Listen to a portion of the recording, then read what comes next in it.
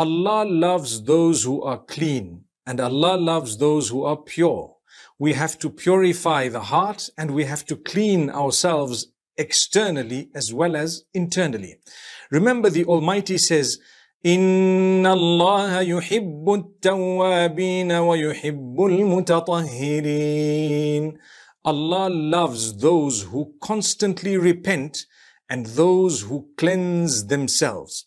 This is verse number 222 of Surah Al-Baqarah. So my brothers and sisters, if you look at cleanliness, while we must keep our hands clean, while we must wash ourselves, while we must actually clean ourselves in a specific way 5 times a day to make ourselves ready for the prayer, we must make sure that our clothes are clean, our surrounding is clean, the environment is clean, the house is clean, the bedding is clean, the food we eat is clean. All this is part of the goodness that the Almighty expects from us. Now, the Almighty only tells us to do that which is actually beneficial for us. So it can never be that He's instructed us something and it's not good for us. It has to be beneficial. It will be, whether we understand it or not. Sometimes disease spreads and we don't realize that the Almighty had granted us a gift by teaching us about cleanliness so it did not spread as much amongst us. However, at times, it's just a lesson for us to appreciate what the Almighty has actually revealed. So we become more conscious of the cleanliness factor. That's a gift of Allah. You want comfort in times of crisis? Make sure that you keep yourselves clean. Make sure you clean your heart, like I said. Because what's the point of having such a good-looking outward appearance and your hands are clean and everything else is smart, your clothes are ironed very well, you're looking very neat with your haircut and whatever else it might be, but the way you speak is so bad, your heart is dirty, filled with disease, filled with hatred, jealousy, deception, and so on. If we cleanse ourselves, we will definitely be able to achieve the comfort. Allah says He loves those who seek forgiveness. And He also loves those who are very, very clean. So if you were to seek forgiveness from the Almighty, then you would automatically have to clean your heart because the two go together, hand in hand. You clean your heart, you seek the forgiveness of the Almighty, He forgives you, and you have a big heart to forgive others as well. Now, one of the things where people go wrong is in marriage, when the marriage is struggling. Remember, marriage is a very big sacrifice. If you're going to sacrifice, you will be happy. If not, it will become a crisis. So if you want to protect yourself from the crisis within marriage, learn to trust one another and don't give reason for your spouse not to trust you. So while we're teaching you to trust one another, we're telling you don't give reason for the other not to trust you. So this is a very balanced statement. We must make sure we don't pry and spy on each other because the Almighty has warned us about that. Similarly, speak good with each other. Help each other. Reach out to each other. Don't put pressure or don't actually ask one another to do that which is going to be difficult, very difficult, because then it might create a crack in that marriage. But the Almighty says, you know what? As much as it's a sacrifice, we want you to love each other, we want you to have children together and to bring those children up in my obedience, the Almighty says. That's the whole aim. It's not about having children and having more children and you don't even look after them and you're not even bothered. That defeats the whole purpose. But if you have children and you look after them and you give them a good upbringing, then you will be from among those who is protected from crisis. Many people have children and the children are the reason that they're upset and in crisis. The children sometimes are the source of their hardship. May Allah subhanahu wa ta'ala not let that happen to us. So Allah says, however, at times it might end up being very difficult such that you're discussing divorce. Divorce in Islam is not prohibited, but it's not a joke either. It's a last resort. when someone really cannot make this marriage work anymore and it's causing problem, hardship, difficulty, it's becoming a strain on the brain. In that particular case, you may want to consider separating. And Allah says, when you separate, it's definitely difficult.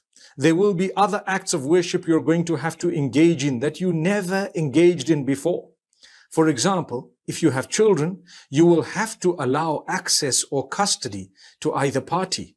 You will have to allow that, whether you marry again or not. You have no option but to cooperate. If you don't, the Almighty is watching. He knows. So make things easy. Never use your children as a tool or a weapon against one another. Look after them. Spend on them, even if they happen to be with the mother. Make sure that the children are given the best upbringing, and it's all about the goodness of those children. Learn to respect the mother or the father of your children, even if they're no longer your spouse. Learn to respect them for the mere fact that you had children together, even if they did bad things. But put all those bad things aside when it comes to the betterment of the children. Yes, there are cases where if a parent was so abusive that they don't qualify anymore for the access or the custody, that is a different issue. But that's not the norm. That's not what happens all the time. We must try and give the children a balanced upbringing in order to avoid ourselves a crisis and in order to grant ourselves the comfort that we so need. May Allah subhanahu wa ta'ala bless every one of us. When you make someone else's life difficult, Allah makes your life difficult. Remember that. It has to happen that way. So my beloved brothers and sisters, Allah speaks about divorce in Surah Al-Baqarah, and Allah subhanahu wa ta'ala says, well, there is a way of divorcing. You divorce once. Thereafter, you may reconcile. Wow. Imagine what type of comfort. It's the only teaching across the globe throughout all religions that if you were to divorce, the Almighty says, well, you can reconcile. Come back. You may. You might have realized something and you want to come back. So Allah says, فَإِن طَلَّقَهَا فَلَا جُنَاحَ عَلَيْهِمَا أَن يَتَرَاجَعَا. And if he had divorced her, there is no harm if both of them would like to get back to each other together. That's the first divorce. So Allah says, well, if you feel you made a mistake and you shouldn't have divorced, come back together. Look at the comfort Allah's giving you in times of crisis. It was a crisis. You made a mistake. You divorced someone. Allah says, hang on, we have comfort for you. What's the comfort? Get back together.